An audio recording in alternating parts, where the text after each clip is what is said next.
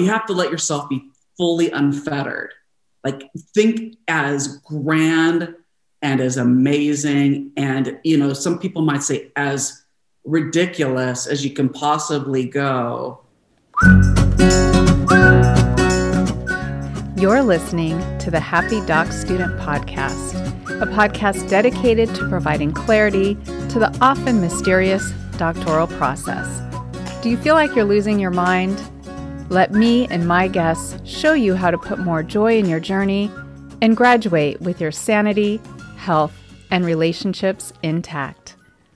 Many of you are probably familiar with the term ABD, all but dissertation, and my next guest was ABD for almost a decade.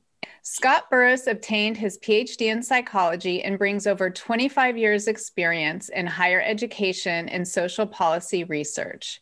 He has experience in various leadership roles, most recently as Provost and Chief Academic Officer. He has worked on over 20 publicly and privately funded research studies and managed millions of dollars in grant funding that resulted in over 50 publications and conference presentations. Dr. Burris has chaired and committed over 200 dissertations and doctoral projects and reviewed over 2,000 doctoral documents as a methodologist. Dr. Burris's current research focus is on student success in online doctoral programs. And what better person to come talk to us about how to get unstuck, especially if you're at the ABD stage. So welcome, Dr. Burris. Thank you. I'm glad to be here and look forward to our conversation. So let's start with your story. You started a traditional PhD program and something caused you to stop at some point. Yeah, so just a little bit of background. So since childhood, I felt a calling or leaning towards doing work that I feel contributes to elevating humanity. And for me, that meant going to graduate school and studying community-based psychology with the intent of informing how to advance practice and policy to advance social change. But during my doctoral program, I had an opportunity to become part of a community-based program evaluation and policy research firm that was a startup. So I sort of felt that I could immediately live out that work even though I hadn't finished my doctoral program. So this firm was, grew rapidly, and the demands of this work, along with beginning a family, resulted in me withdrawing from my doctoral program. And so while I succeeded in my career and did work that I enjoyed, there was always this nagging sense that I left something unfinished. But eventually I was able to complete my doctoral work. However, it was quite a journey to get there. As you said, it took a number of years for me to go back and complete. And what really held me back was a number of limiting beliefs that told me I couldn't do it. I couldn't complete my program. I was too busy. I wasn't smart enough. My family needed me. A whole number of reasons. And again, limiting beliefs. So let me stop you there for just a second, Scott, because you and I both have actually done research on predictors of success. And we could sit here and talk about what the research shows, and we'll probably do that in another episode. But today, where I want to really dig deep is talking to you about how you change those limiting beliefs. You've got 4 steps that you're going to run our listeners through and give them a practical way to shift how they're thinking about their program, or maybe going back and finishing their program, so that if this is something that's nagging them too, that they just want to get this completed, you're going to help them do that. Happy to. I love this topic because I've seen this happen with so many people. That really, the person or the thing that holds them back the most from realizing their dreams is themselves. It's the program that we play. And I mean, what I've learned is that small shifts in perspective allow you to pivot toward not only achieving your dreams, but also impacting those around you by again, living out your own truth. And what I found is that for me, many of these, small pivots were changing the perspective of, I don't have enough time, to realizing, I can carve out a few hours, to thinking I'm not smart enough, to surrounding myself with people that I believed were smart, that could mentor me, and realize I can actually achieve this.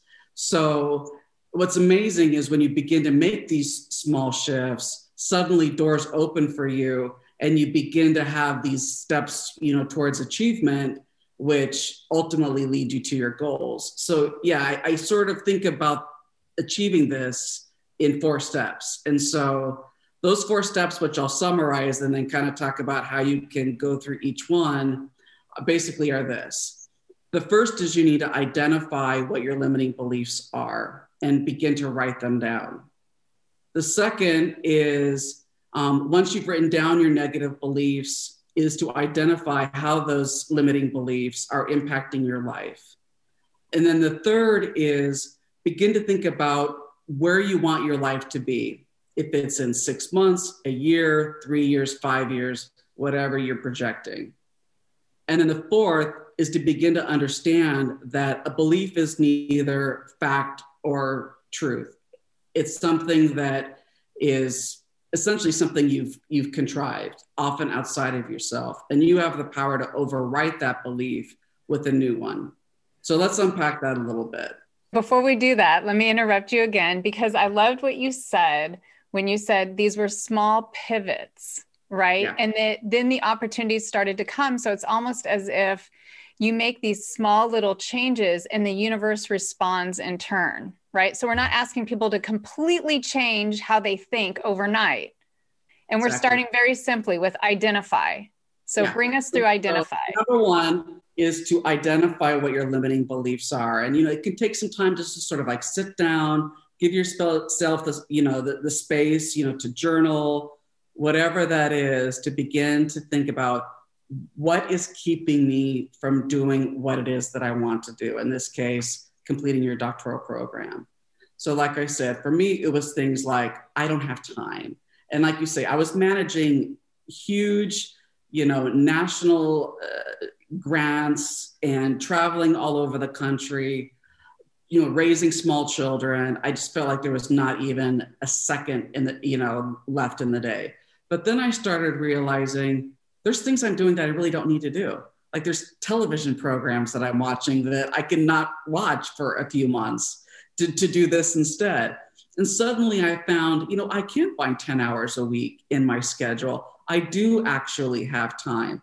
But writing that down, and again, thinking about, I failed at this. And so therefore I'm not smart enough, and realizing the things that I had achieved.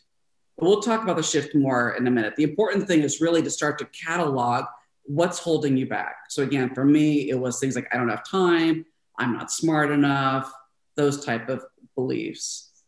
So then the second one was to write down the negative ways that these limiting beliefs were impacting my life. And for me, just because of the nature of the work that I was doing, a doctoral degree provides opportunities that not having it is in itself limiting, because the reality is with the work that we do, a terminal degree is required. And so I was limited in what I could do. There was a ceiling. And so I knew that there were things I wanted to do, but I couldn't do. So I was constrained in terms of professional growth, financial opportunities, all sorts of those kinds of things, which I again started writing down. And then the third was I started thinking about what I wanted for my future. And I could see that there was something else that was out there for me. I couldn't quite articulate it, aside from I knew that there was some leadership potential that I had, that, if it meant, being a principal investigator on a grant rather than being, a project manager, whatever those things were, I knew that there was something more out there, that there was more opportunity that I needed to grab hold of, that I wasn't fully living out my purpose of what I needed to do, that the vision that I had for myself as a child, I hadn't quite fulfilled at that particular time. And so that's what I started to envision for my future. And so the fourth step was beginning to realize that, where did these beliefs come from? Like, again, who says I didn't have time? I mean, I manufactured that constraint. And so once I began to actually look at my schedule and identify things that I could change with my schedule. That belief was a choice. It wasn't real. And so I could do a small shift of, okay, I'm going to take out that television program. Maybe instead of, spending an hour cooking dinner, I'll do different recipes and spend 15 minutes. I mean, all sorts of things that I could begin to do, these small shifts that suddenly accumulated to 10 hours, which made a huge difference over time. And then again, things like negative self-talk around, I can't do this, I failed, I'm not smart enough. And then having people come around me and give me feedback that, no, look at what you have achieved. And beginning to realize that this was something I could do. And I think the combination of envisioning what I wanted and beginning to believe that it was possible and visualizing myself feeling enormous pleasure, pride in having an empowering belief rather than a limiting belief, in a sense, fueled my ability to ultimately achieve my goal. So you have so much that you just shared that I want to dig a little deeper in. Let's start with, you kept bringing up this phrase, write it down. And I'm a huge believer in the power of the written word, being able to kind of use pen on or pencil on paper to tap into things that are in our mind that just don't come out when we're typing on a computer. So do you recommend that people actually maybe buy a journal or get out a piece of paper and go old school? I do. I mean, there's something about the connection between, like you say, a pen to your hand that connects to your heart, that connects to your soul, that I think is uniquely structural. That's different than how our body processes being on the keyboard and the computer. And so I definitely recommend that you do. There's something about what we have done for centuries that is meaningful. It's almost like it's this ancient wisdom that we seem to be falling away from in this technological age. I mean, you think about what you go back even as far as, let's say, the Lascaux caves in France, right? There was no typing. I mean, they had to create those paintings and stuff by using these guys. And so I think it's something that we've been doing as far back as we can record. And you may be listening to this right now and kind of going through the checklist in your mind, but I'm going to challenge you. Get out a piece of paper, see what comes out when you do step one, identify. So let's just go through them one more time. Identify is going to be like all the excuses. I don't have the money. I don't have the time. I'm not smart enough. My family doesn't support this. Those types of things are step one, right? And then step two is understanding how those written down excuses or negative beliefs are negatively impacting how you are limiting your life, or how it's negatively impacting your life. What's the connection between those beliefs and not achieving what you want? So kind of, what will my life look like if I continue with these excuses? Kind of what will happen if I stay in this pattern, run this program? It's as if we've all been installed this software, and kind of what you're suggesting is it's time for us to maybe do an upgrade if what we want to do is complete this degree or go back to school. And that happens with step three. That's the first step towards that, is beginning to envision a new reality. And so once you begin to, and you have to let yourself be fully unfettered. Like, think as grand and as amazing and, some people might say as ridiculous as you can possibly go. If you think that this is going to put you in a position where you can be president of a university or the CEO of your company, whatever it is, put it down. Go as far as you feel like you want to go for what you're envisioning for your future. For that step, I kind of envision you handing me a magic wand and saying, if you had a magic wand, what would you envision? And for some of our listeners, the doctorate, the terminal degree is a key that opens many doors and many opportunities. And for some, it's just maybe this deep desire to complete this dream that they have. You bet. I think so many students that we work with, oftentimes they're the first person in their family to have earned a bachelor's degree, let alone a doctoral degree. And I think what we have found too is that when that happens, it has multi-generational effects. Again, like the choices that we make often have ripple effects to those around us. And simply just the achievement in and of itself is amazing. So you get to that last stage, that fourth stage, and what does that look like maybe in daily life? So I think, what that is it's just continually replacing limiting beliefs with empowering beliefs. And again, writing those down. And sometimes, you hear about people like maybe putting things on Post-its, right? Where you say, I finished my doctoral degree on X date. You've re-enrolled, what your graduation date is, you put it on there. You look at it every day. Or, I am capable of doing, advanced work in my field, whatever those things are that give you the encouragement, give you the awareness that you are empowering yourself to do something. Look at it, write it down, look at it every day. Because again, that's the fuel that's going to get you to your goal. Well, I love that phrase. A belief is just a thought you think a lot, right? And so a sticky note, it may sound silly, but I am a huge fan of chalk markers. And my kids think I'm crazy, but I have little inspirational quotes or sayings or affirmations, whatever you want to call them, on mirrors all over the house because I look in a mirror when I'm passing one. And that's how I can be sure I'm thinking this thought. Yeah, but there used to be the show a couple of years ago called Being Mary Jane, and it was about this anchor woman.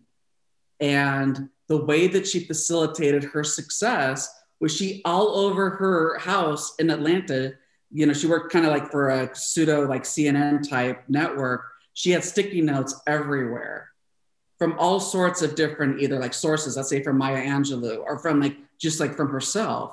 And it was just surrounding herself with those empowering beliefs is what got her to the place that she was at. So maybe you're listening to this episode, and if there's something pulling at your heart where you see something bigger for yourself in the future, then Dr. Burris and I encourage you to put that pen to paper, see where it leads you. If you had one maybe inspirational quote, final words of wisdom for the doctoral students listening, what would you say? Wow. I mean, I have so many quotes and things I love, but I think one of the ones that constantly comes back to me is one that goes as far back to the 17th century, which is what is often attributed to Isaac Newton, where he said, if I have seen further, it is by standing on the shoulder of giants. And I think the point of that is we all have the ability to innovate, but that innovation comes from those that have come before us. And I think there's something to the importance of mentorship, of community. We're not in this alone. So find those people that are going to support you. But ultimately, I think when you have people that have gone before you, it gives you the awareness that not only are you not alone, but you can achieve it because others have achieved it before you. So that's my quote. I love that. And we'll have you back on another episode where we'll dig deeper into research.